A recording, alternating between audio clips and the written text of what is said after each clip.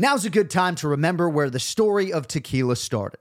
In 1795, the first tequila distillery was opened by the Cuervo family, and 229 years later, Cuervo is still going strong. Family-owned from the start. Same family, same land. Now's a good time to enjoy Cuervo, the tequila that invented tequila. Go to Cuervo.com to shop tequila or visit a store near you. Cuervo, now's a good time. Trademarks owned by Beckley SAB to CV 2024, Proximo, Jersey City, New Jersey. Please drink responsibly.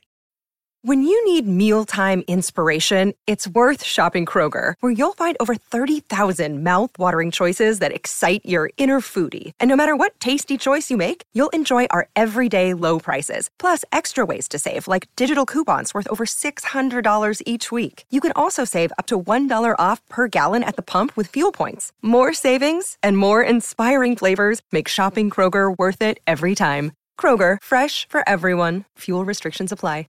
Mother's Day is around the corner. Find the perfect gift for the mom in your life with a stunning piece of jewelry from Blue Nile. From timeless pearls to dazzling gemstones, Blue Nile has something she'll adore. Need it fast? Most items can ship overnight. Plus, enjoy guaranteed free shipping and returns. Don't miss our special Mother's Day deals. Save big on the season's most beautiful trends. For a limited time, get up to 50% off by going to BlueNile.com. That's BlueNile.com.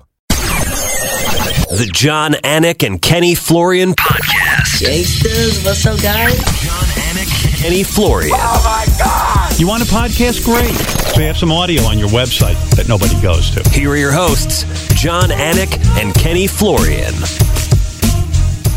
Oh, is it great to be back with you? Is it great to be back with you? It is Monday, January 20th, the year 2020, episode 233 of the Anik and Florian Podcast. That sweatshirt you're wearing? Yeah.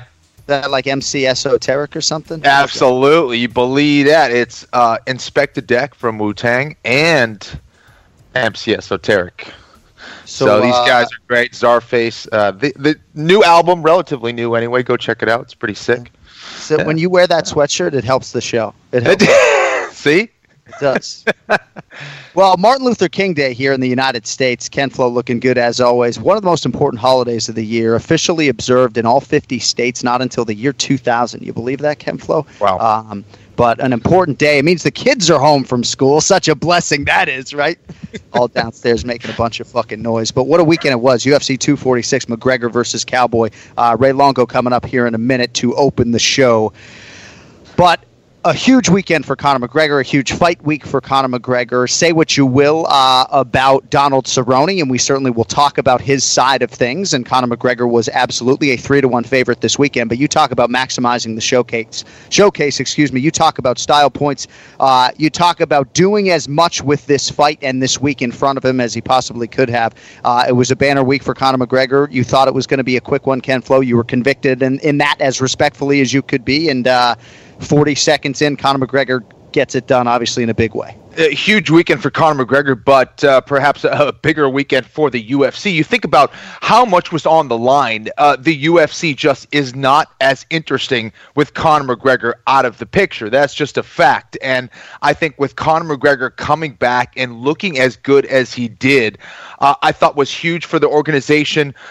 It was huge for Conor McGregor, of course, and I think that for him, if he wanted that next big fight, whether it's Masvidal, Gaethje, Khabib, whatever it is, I think a lot of people probably felt that he needed to look good to justify that next big fight. He certainly did that. He made it look easy, man, and just an amazing performance. Besides him kind of leaping forward and looking for that knockout shot for his first punch right off the bat, once he settled in, I mean, it was just all Conor McGregor. You know, everyone's talking about these shoulder shots, and yes, right, we've seen them before. I've worked them. A lot of people have done these in fights, but to throw them with that kind of effectiveness, you have to be super loose, and it's thrown like a whip. And to be able to do it like that with that kind of effectiveness, bloodying the nose of Cerrone. I mean, first 10 seconds of that fight, Cerrone already had a bruised orbital from that knee. His nose was bloody. I mean, it was just complete violence from Conor McGregor to start that fight. It's funny because I was going to lead with you on the shoulder strikes, and I'm glad you referenced the whip because when I was doing the post show with Chael Sonnen and Michael Bisping, I forget who brought it up, but some were suggesting not only was the angle great and the level change with the shoulder strikes, but that instead of maybe hitting with that front meaty part of the shoulder, that the angle was such that he hit with that bone on top of the shoulder. Either way, very damaging, and either way, Ray Longo's on hold, so let's not keep him there. Let's get to the Ray Longo Minute. It's now time for the Ray Longo Minute. I want you to punch a hole in his fucking chest. That's what I want. The Ray Longo Minute. Starring Ray Longo. The John Anik and Kenny Florian podcast.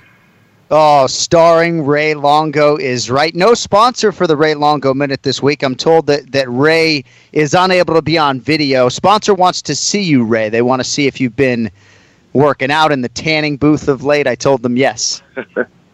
Yeah, I should be in the tanning booth, John, because it's about 14 degrees in Long Island today. It's freezing out, man. I feel like living in the tanning booth, but now I'm white as a ghost, and I'm ready to. Let's see how many people we can piss off today, John. I know, right? I know. Yeah. For better or for worse, rightfully so or not, you're sort of, at least for our listeners, the poster child for the anti-Conor McGregor movement. So, the point is I'm anti-Conor McGregor antics. I like the guy that shows up in fights and he's humble and, analyzes the fights the right way and doesn't get too crazy. That's cool, So all indications were, being there during fight week, that Conor McGregor had put in all the right work, that he got back to a great communication way with his coaches, right? You heard him say that he's sharing his instincts and his thoughts with them when maybe there was a time when he wasn't doing that. I think they did a great job just moving past everything and focusing on what was ahead of them, being desperate, being hungry. And I thought, even though we only got 40 seconds, Ray, that Conor just looked outstanding. Well, look, man, he definitely showed up to fight. And, it can't be easy with all the personal stuff and everything that's been going on. So, hats off to him. He did come to fight. It's a big win for the UFC. And I feel bad for Cerrone. You know what I mean? Because I like the guy. I think he's been great for the UFC. I was hoping he could overcome his demons and show up and put on a good performance, but it looked like those old instincts, froze him up again. So Kenny and I were talking offline that if I was paid $100 a second in there, how long could I last? Maybe 15 seconds. You just get on a bike and run. I don't know. But from a fight IQ standpoint, and I'm not really bringing it up to be funny as much as I am bringing it up to sort of talk about the Cerrone side of things and why he didn't retreat, and knowing the danger of those first few minutes, why he maybe didn't disengage. I mean, maybe he didn't think he could be overpowered in the clinch. It all happened very quickly. What are your thoughts on Cerrone from an IQ standpoint and why he wasn't able to adjust despite the brevity of the fight? Man, I got to tell you, I have no idea, besides the fact that what I saw is just a guy that looked like he froze up. I mean, he slips the left hand. I would have thought just instinctively that guy ends up on his back. He almost went over him. Right. And then he got hit with a couple of shoulder bumps, which is definitely nothing new. And he, instead of kneeing or elbow, I don't know what he did. You'd have to ask him what was going on. It looked like he just froze up to me. Ray, fight IQ, obviously, I think, Kenny, there was no fight IQ. There was, right. I don't think I don't know what he did.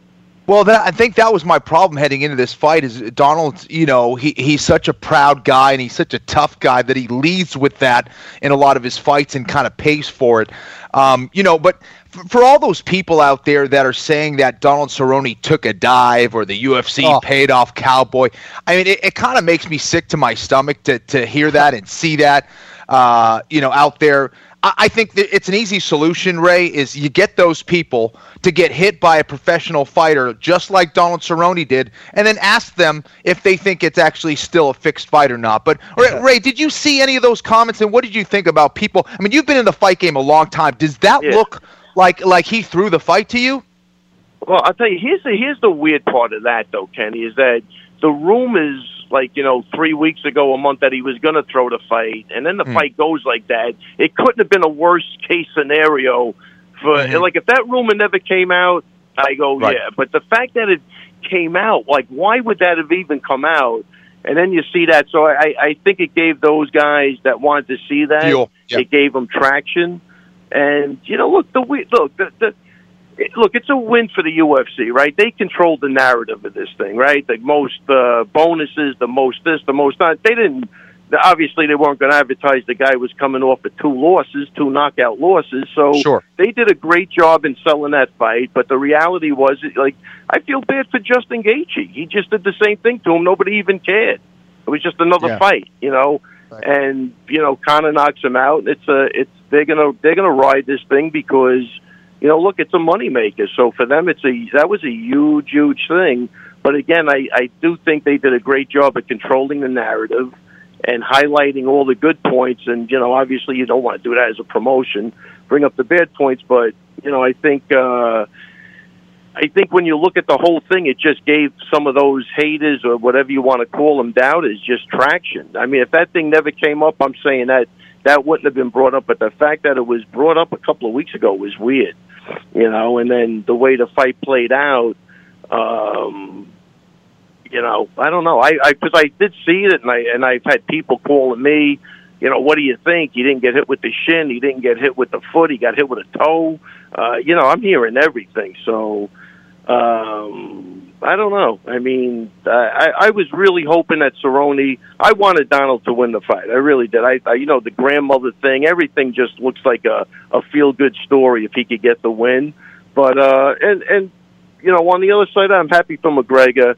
Look, the guy, without a doubt, has done a lot for the sport, and he's a showman for sure. And he comes to fight, and he brings an intensity and ambiance to that octagon like nobody else. So, hats off to him, But from a pure fight standpoint, I would have rather seen him fight Justin Gaethje. He just beat Cerrone. Why take a guy coming off of 2 losses?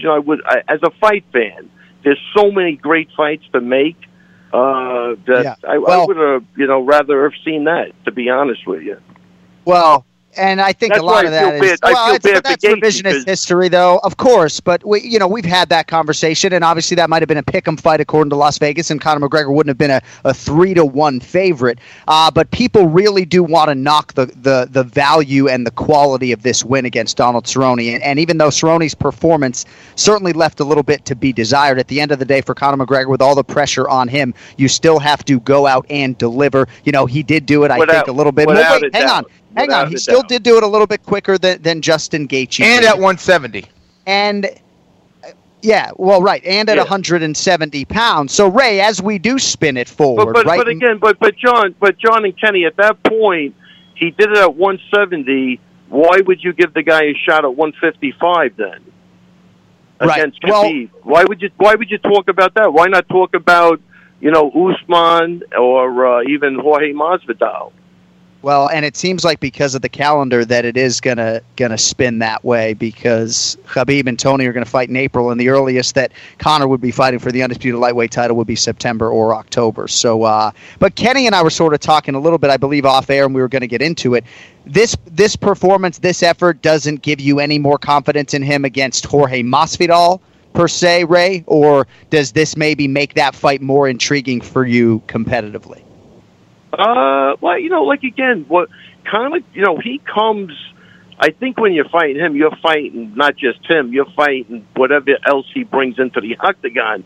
So he's going to hype it up, and you have to overcome a couple of things. So it looks like, again, like even with Cerrone, and it wasn't really, he didn't, what I liked about Conor this time, there wasn't a lot of build-up to the fight, and he had respect for Cowboy and vice versa, and I love that. That part, I'm always going to love. But he does bring an ambiance that could, alter the course of that fight, which is great. So I think a fight between him and Masvidal would be fantastic for everybody. For me, I know you mentioned Gaethje, and that's a fight that we've talked about that I would love to see. But I do not see Gaethje getting by Conor. I actually think that he has a style that favors Conor. He comes forward. Conor's a tremendous counter puncher. Yes. If Dustin Poirier could knock out Justin Gaethje, there's no doubt in my mind that Conor could do the same thing, perhaps quicker. Still a dangerous fight just because of Gaethje's power and his willingness to get in there. So that alone, of course, is always going to be a danger for anybody just based on Gaethje's style. But because he does come forward like that, I think that's a fight that's kind of tailor-made for Conor.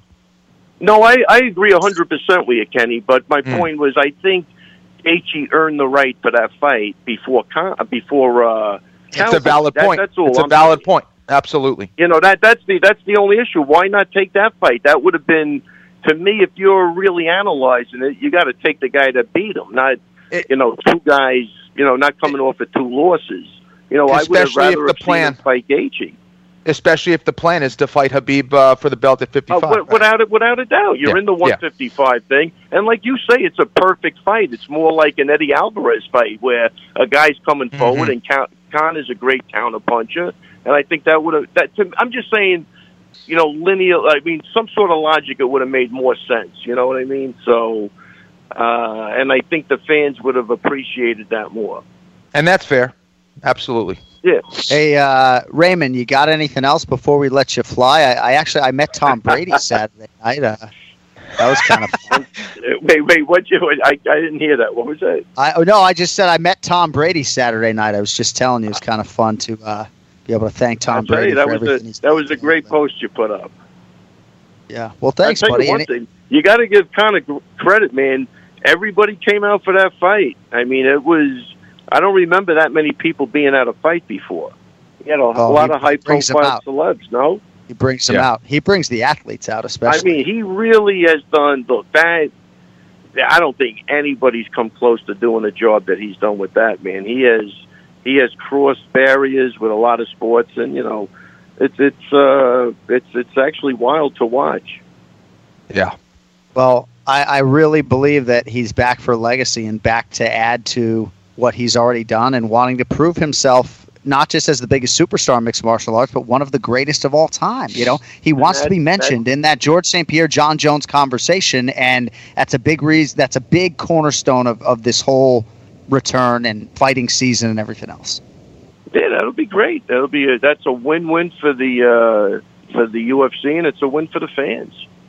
Yeah. All right, buddy. Well, Longo's lock of the week, 0-1. You had over a round and a half for McGregor Cerrone, so no 100 push-ups for me this week. I got to tell you, I don't think there's anybody worse than me at this point. You're 0-1. What do you mean? We just started. What about Macy Barber? I thought that was a lock. Bro, everybody did. Yeah, that was crazy. Hats off to Roxanne. What a nice girl, and what a huge win for her, and speedy recovery to Macy. I think she's a sweetheart with a huge future, and no obviously that knee was compromised pretty bad. Yeah.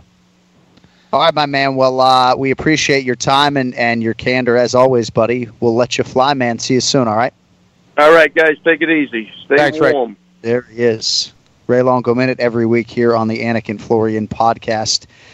That was crazy. Roxanne Modafferi and Macy Barber. And Macy, of course, has a lot of qualities and prerequisites to being a champion for sure. Showed you all that heart. But, bro, I know you said a little squeeze on Raquel, huh? Excuse me, for Roxanne. Yeah, for shits and giggles. I said, take a little bet. Just do it. See what happens.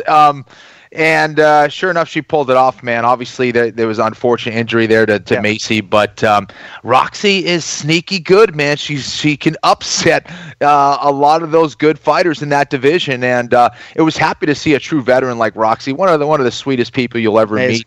Definite martial artist, and she's been in the game for a long time. She deserves that praise and that win.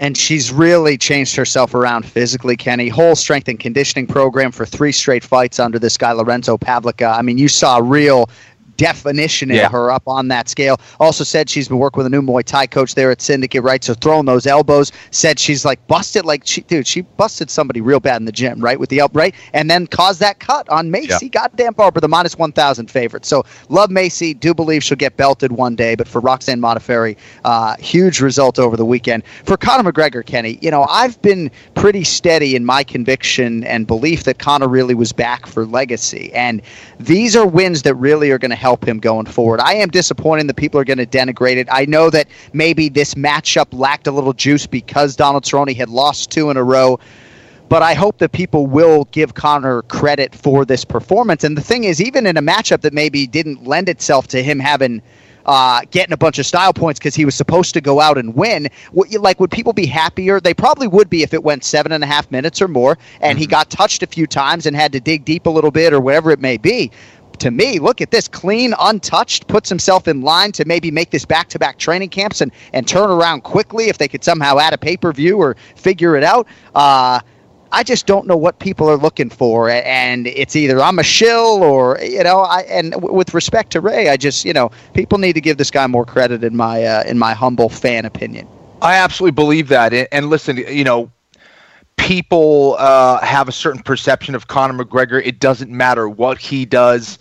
People are always going to see him in a negative light based on what he's done or what he's said or, the reports of the news or whatever. And I think Conor McGregor has made a concerted effort in having a different approach energetically to fights. I think we saw that against Cowboy, showed a lot of respect. He seems like a changed man now. It seems like he's really dedicated to just improving as a martial artist and staying in the gym and getting better as he should. And that is about staying on the path of staying on the warrior's path. And I think that when you reach that kind of stardom and you become that kind of celebrity, it's easy to kind of drink it up and believe that you are something else. And if you are doing that something else, it's taking away from your ability to become a better athlete, a better martial artist. And I think, he looked at himself, I think, very honestly and said, what the heck am I doing here? I'm wasting precious time. I have this gift. I enjoy fighting. This is what I should be doing. And if I'm doing anything else, it's taking away from my profession and from my legacy. And I think he has taken a serious look at himself. He's saying all the right things. He certainly looked phenomenal. Who has finished Donald Cerrone quicker than Conor McGregor at 170 pounds? Right. Nobody. I mean, he did it quicker than Darren Till. He did it quicker than Masvidal. Right? Didn't he? I believe he did. I know Dos Anjos was close to a minute. That was at 55 and a body shot. Right.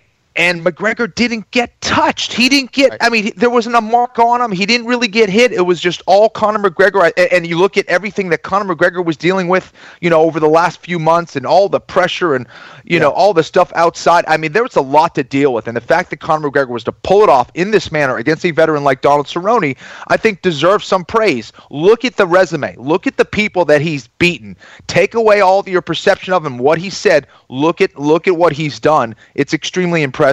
You hit a lot of good points, and I'm glad I don't have to make him. 2 other things I'll add. There's a lot of motivation in this man, right, just as an athlete to do a lot of the things that you lined out, right? And that's really a big part of this because the kids are a part of it too, right? And that it is giving his life some regularity, and it makes doing all of that recreational stuff harder because the kids are jumping on you at 6 or 7 o'clock in the morning, right? It's like if you want to be a doting dad, and all indications are that is what he is, then they become a centerpiece of your life, if not the center of your life, and everything else works around that. And I think that's helped Conor McGregor a lot, but he's just supremely motivated as an athlete. And all roads are now open, Kenny. The question is, undisputed welterweight title shot is there. Undisputed lightweight title shot could be there if he just wants to wait. We said a win was going to open all roads, but everybody is pointing to this fight against Jorge Gamebred Masvidal. The March 7th pay-per-view has 2 title fights on it. when you look at the way the calendar aligns, International Fight Week could be his, of course, but Conor kind of wants to put a training camp on top of a training camp here, and that would lean towards March or April. I mean, how soon do you think they could put this Masvidal fight together, and do you think absolutely, without a shadow of a doubt, that the next fight for Conor is going to be Gamebred? Because Dana seemed to intimate that he wants to do the Khabib-Conor rematch and see Gamebred fight Kamaru Usman for the welterweight title without an obvious number one welterweight contender right now. Your thoughts? Listen, let's talk about the Masvidal fight. That's the biggest fight that the UFC can put together, period. Okay? If they're trying to build their business up and make the biggest fights possible while you can, you jump on the Masvidal-Conor McGregor fight. Imagine a 4 or 5 city tour with those two, hyping up the fight. Yeah. It would bring in millions and millions of dollars for the UFC. I also think that, talk about legacy-wise, look at Masvidal. He is absolutely in his prime. He has been just decimating his competition right now. If Conor went out and beat Masvidal, right, or for that matter, if Masvidal went out there and beat McGregor, it would just elevate one of those guys as the true biggest star in the UFC right now. Yeah. I think that's a fight that needs to happen. I think both of those guys' skills are at a very high level. I think we would have an extremely entertaining fight. What's so intriguing about it is that it's a very difficult fight to call. And for that, I think you have, your hardcore Masvidal fans, you have your hardcore McGregor fans, and you have your haters on both sides. That is a huge fight that has to happen. And I think it's the second most impressive. It would be the second most impressive win, legacy-wise, if you're talking about that, for Conor McGregor. The first, of course, would be if he got that rematch win over Khabib Nurmagomedov. But obviously, with that fight against Tony Ferguson, that would push it a little bit further down the line. Why not fight at 170 pounds? It does not affect him at 55. Just take the fight. He always has that Khabib fight, maybe Khabib's 30th fight, and he either goes out and retires or whatever. So I think the stars are aligning for that kind of fight. That's what should happen. It's very rare that you have two superstars that can fight each other in fight sports. Make it happen. Right. Strike while the iron's hot, right? Yeah.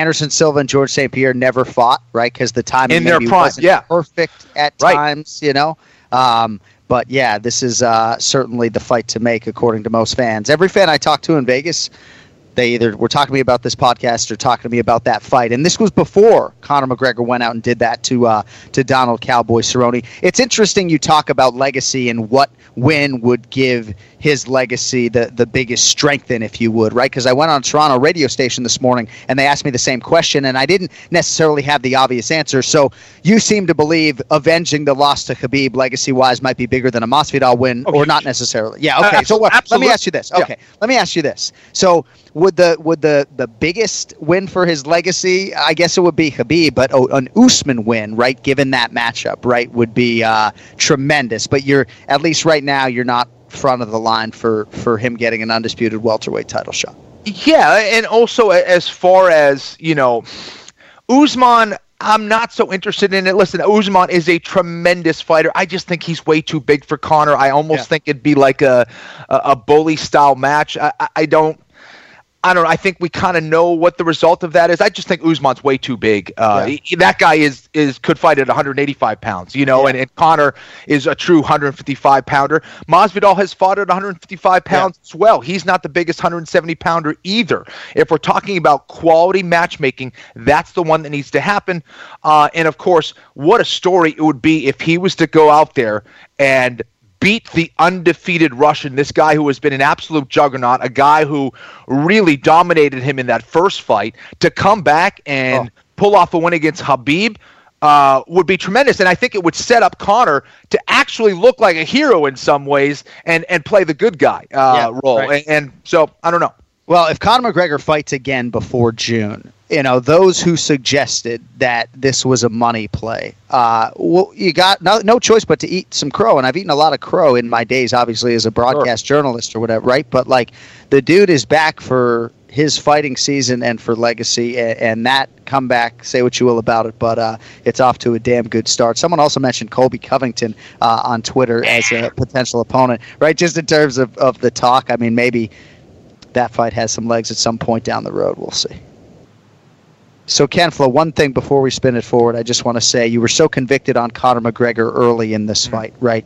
And it's tough because, like, you're making your picks on Monday. You don't have the benefit of fight week or the weigh-in or anything else. And when you pick a guy to win by first-round knockout, you're also picking some dude to get knocked out in the first round. Yeah. And that's kind of the way it is. And in this day and age of social media, you can't be sure it didn't register on Cerrone's radar. It kind of is what it is. But certainly you kind of felt that this would be one-sided, and that was the way it went down.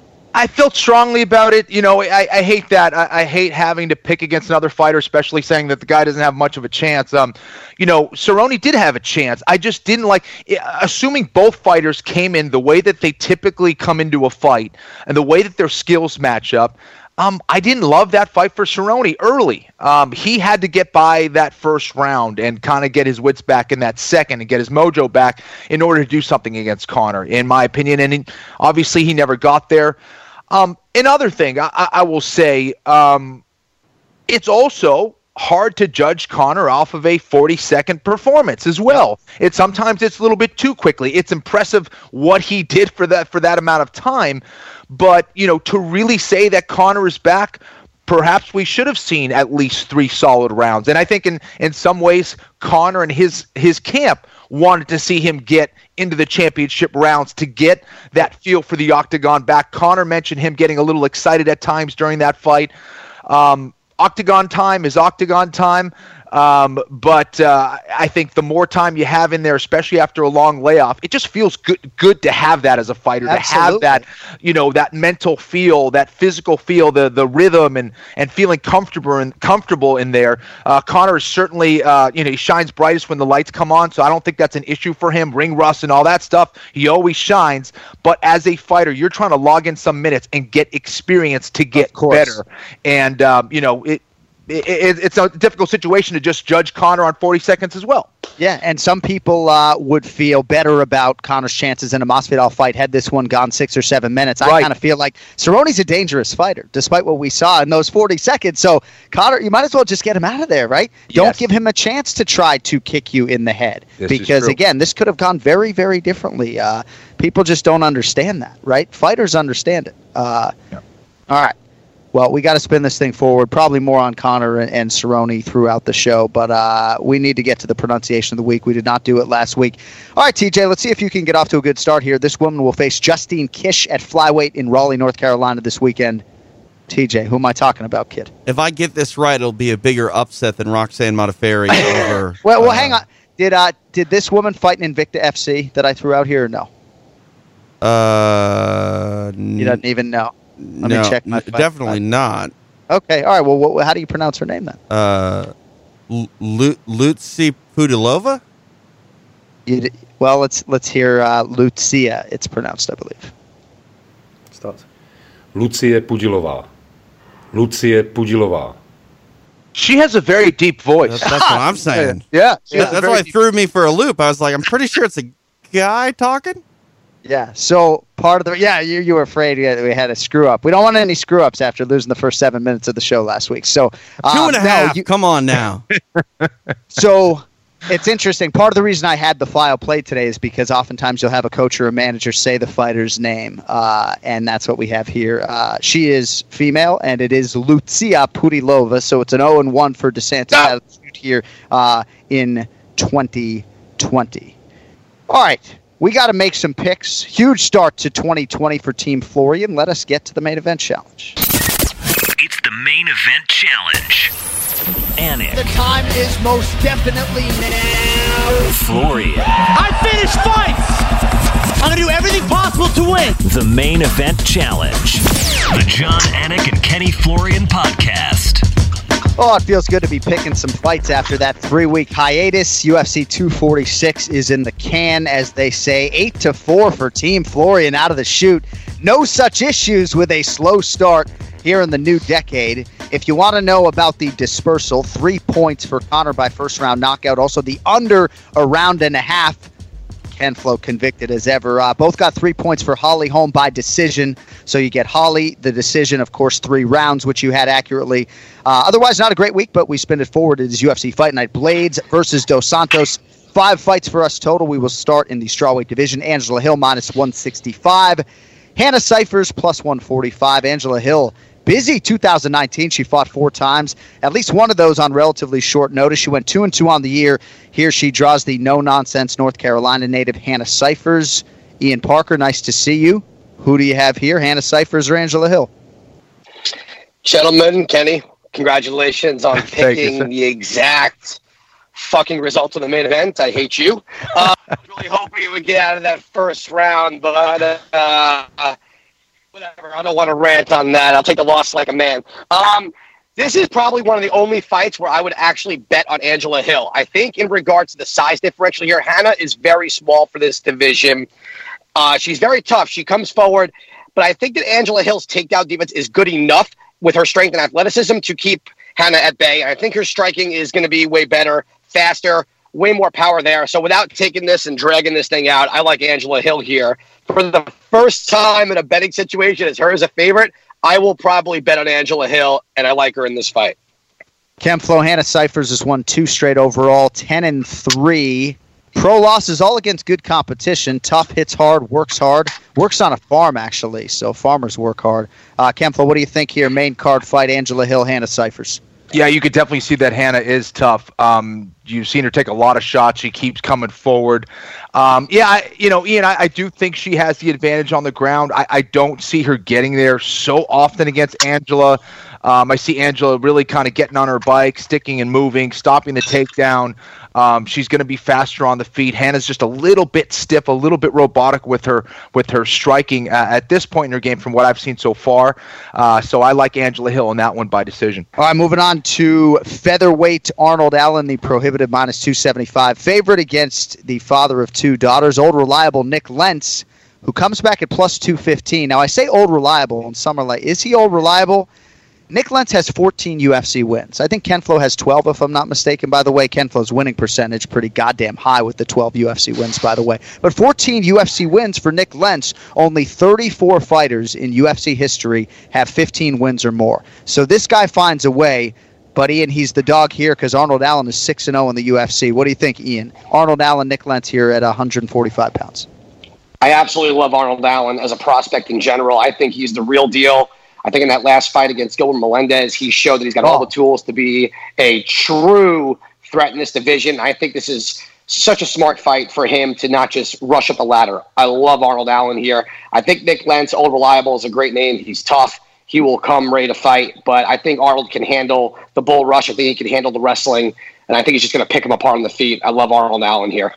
Kenny, Arnold Allen ranked, I checked this morning, number 15 in the world. Yes. He was actually going to face 10th ranked Josh Emmett in this fight, or in this spot on this card. So that would have been a great fight, obviously. And he's beaten some tough competition along this 8-fight winning streak.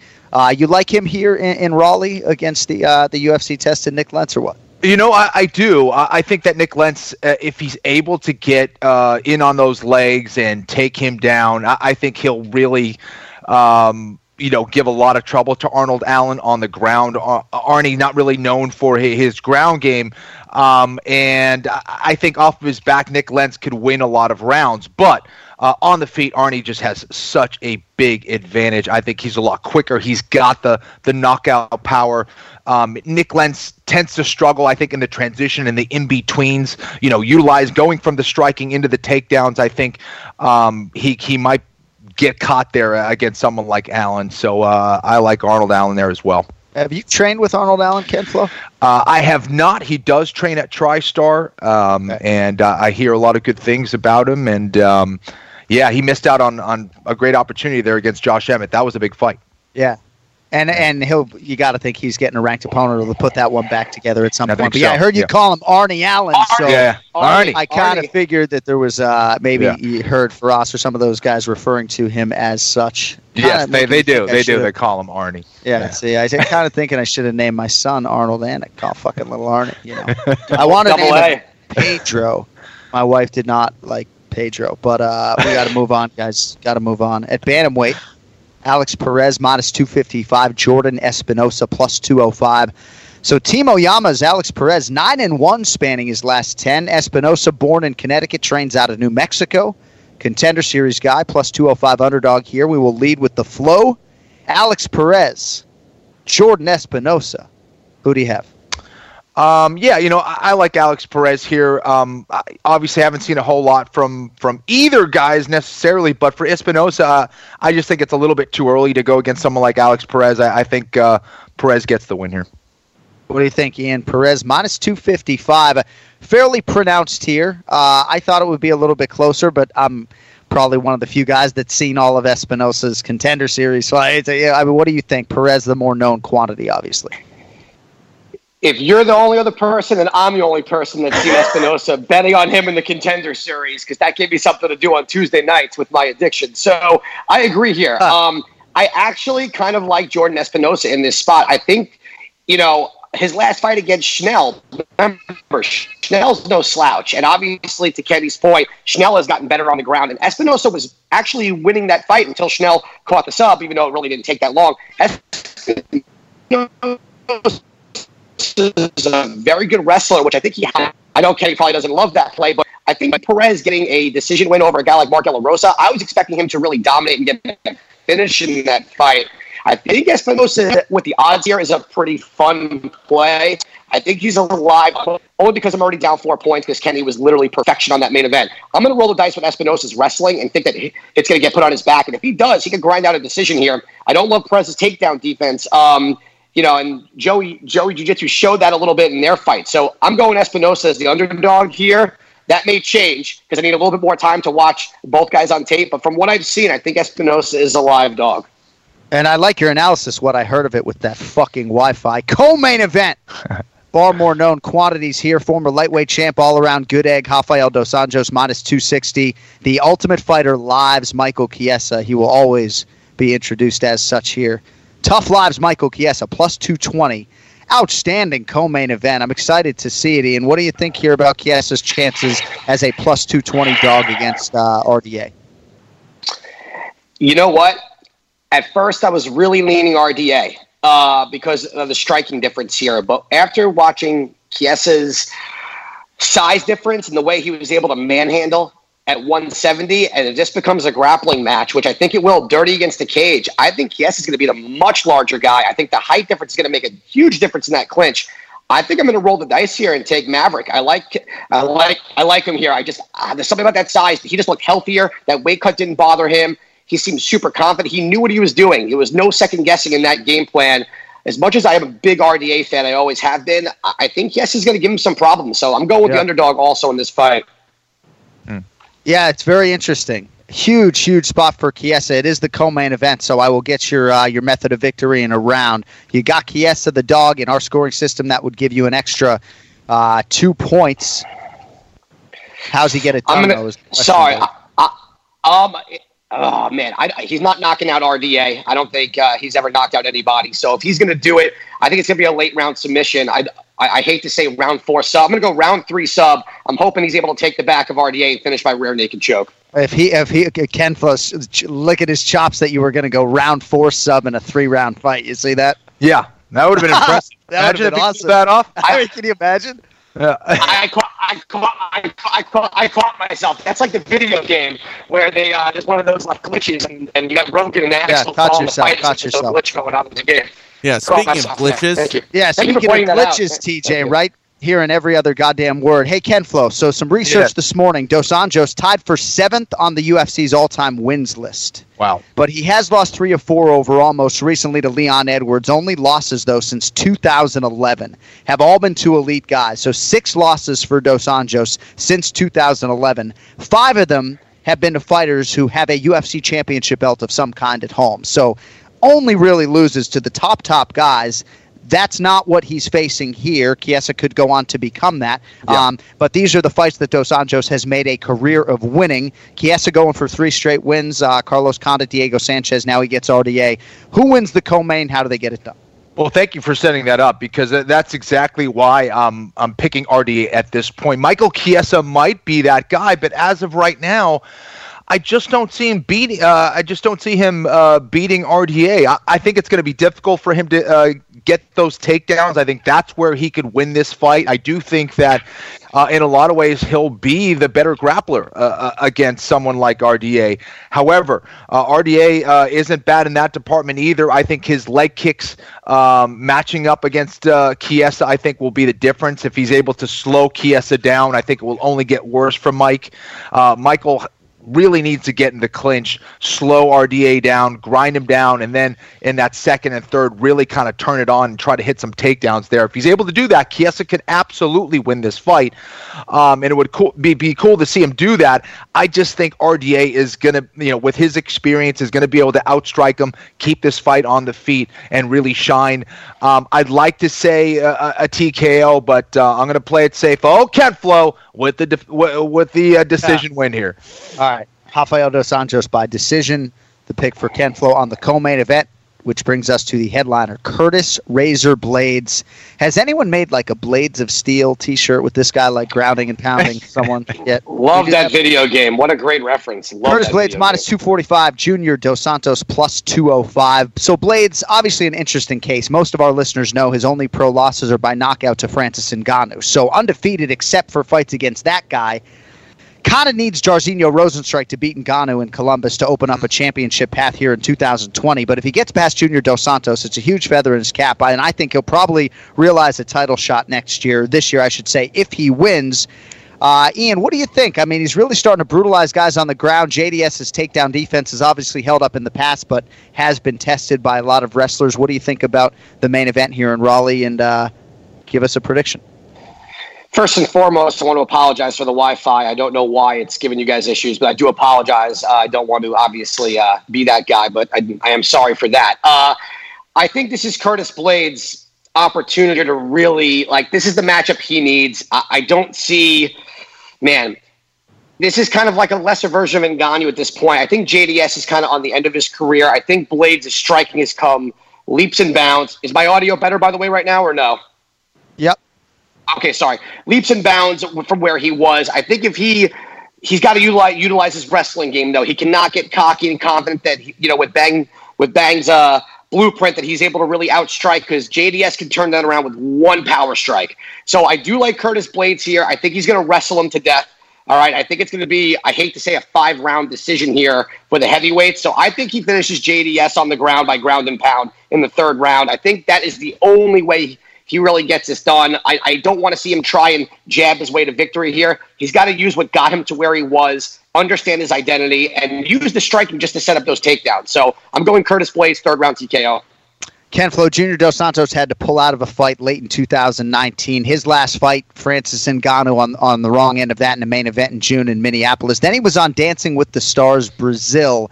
And I'm interested to hear the media ask him about it this week. And I can assuredly tell you, without hearing what he has to say, that he's going to say it was hugely beneficial for muscles that he's not working otherwise and everything else. I'm curious to see him back here against a really tough stylistic challenge in Curtis Blades. What do you think about the main event matchup and who gets it done? This is a really tough one for me to pick. I feel like Junior Dos Santos will actually change as a fighter, even within the actual fight. You'll see, flashes of brilliance, and then you'll see him really kind of shut down with his offense a lot of times. He's not an easy guy to take down, though. I think Curtis Blades does have a good wrestling background. I think he could be dangerous with his own striking as well, does have some power. But I think he's going to struggle, especially early on with his takedowns, I believe. I think he could start to hit those takedowns a little bit later in the fight, perhaps, as he slows down Junior Dos Santos and keeps him guessing a little bit. But I like Junior Dos Santos here. I actually think he's going to be able to stop a lot of those takedowns. I don't think it's going to be a pretty fight, but I think Dos Santos will outpoint him enough to win rounds and win by decision. JDS by decision for Ken Flo. 13th UFC main event for the former champion Sagano. I absolutely love that. Ken Flo, do you have an impression of Junior Dos Santos? Maybe next week if he wins, you can give us one. I need to watch some video and really kind of analyze a little bit better. Next week, yeah. I'll give you a hint. I tried to get one good enough for air today and couldn't do it, so I'm going to leave you with that. But you have to be smiling when you're delivering the lines, Absolutely. I think, because that's a good way to capture it. All right, Ian Parker on social media at Parker Cage Hero. Thank you, buddy. We will talk to you next week. Yes, sir. Thanks, guys. Looking forward to it. Kenny, I'm making the comeback this week. Don't get comfortable. There we go, baby. See you, Ian. All right, UFC Fight Night, Blades v. Dos Santos, wall-to-wall on ESPN Plus coming up this weekend. All right, before we go, Ken Flo, I know you were off to the United Kingdom. Yes. Ian, you can hang up your phone. TJ, can we get rid of this guy? The duck. See ya. Bye. Thanks, bud. Love you. Hold on. I thought TJ wanted to kick me off. I was giving him the opportunity. Peace. Love you guys. See ya, buddy. What a creep, just hanging out in the corner like that. Weirdo. Seriously. Are they going to bring me back on and ask me about Connor? Nope, not today. Not today, because we got to talk about Ken Flo's seminar in the United Kingdom. So Ken Flo's in all likelihood not going to be with us next Monday here on the Anik and Florian podcast because he's going to be in the UK doing a jiu-jitsu seminar. He may join us by phone. So I know you're going to be across the UK. I know if people want more details, they can go to your Instagram or your social media at Kenny Florian. I know some of these cities, it is standing room only at this point. That's the hope. There are still spots available, as I understand it, in some of these spots if they want to train and meet you and all of that stuff beginning next Monday, January 27th. That's right. I'm actually heading to the UK on Saturday. I'm excited to be there. Got a bunch of seminars lined up, and can't wait to train with you guys and have a good time. How about that? Yeah. Ken Flo's UK tour begins 1 week from now. We got to get on out of here. I don't know if you have any final thoughts. I did want to ask you before we go about Alexei Oleinik and Maurice Green, because I know you saw that fight, and even just hearing the word scarf hold sounds uncomfortable to me. Definitely want to laud the toughness of the crochet boss Maurice Green, but how about Alexei Oleinik, right? Getting it done at this stage of his career. Had the Quintet Ultra grappling appearance against the King, Gordon Ryan, this summer. Those two, I think, have aligned. It was hard for me to hear in my call with Oleinik. A few things got lost in translation, but I believe they're going to train together in the future. And I don't know, man. Jiu-jitsu is just so fascinating for me. My favorite way to see a fight end is by submission. And this dude, Oleinik, and the squeeze, there were just so many angles to this. I want to give you 60 seconds on that. You know, this is such a testament and such a win for grappling in general. I mean, how many 46-year-old veterans with well over 50 fights could do that as a striker in the UFC? It's a difficult thing to do as a striker, you know, seeing all those miles. But as a grappler, you could still be very dangerous, even, you know, at his age and the amount of fights that he's had. It was really cool to see Oleinik go out there and get the win. You know, he's not the fastest guy out there, but man, he makes it work. He's extremely effective. He's good at finishing fights. Oleinik's the man, dude. I mean, what else can you say? And just withstanding whatever striking storm he needs to, and understanding that, you know, got to get those breaths in, right? I mean, just incredible. And you say, you know, 50-plus pro fights. How about 46 submission wins and 72 pro MMA fights? Slightly off, yeah. Not to speak of all the combat sambo and everything else. Crazy. So, crazy. The boa constrictor. Oh, and he's got 5 kids, by the way, if that's not enough. So if you're any kind of father and you have 5 kids, your life is a lot of fun. That's a warrior. Yeah. Yeah, that's a fucking warrior. Exactly. All right, we got to get out of here. Thank you to our producer, TJ DeSantis. Good to have him back in studio this week. Mike Heck, our guy on the video side. Plenty coming up on Instagram at Anik Florian Pod this week. You can watch the show on YouTube, of course. Listen anywhere podcasts are ingested. And we're right back with you next week. Ken Flo won't be with us, but we will be back to look at what Curtis Blades or Junior Dos Santos was able to do in that main event. Michael Chiesa, Rafael Dos Anjos. Thank you all for listening. Ken Flo, safe travels, my man. With that for the flow, Longo, the Duck, John Anderson, so long for now. We will see you next week. Enjoy the action on ESPN Plus. Yo, fucking later.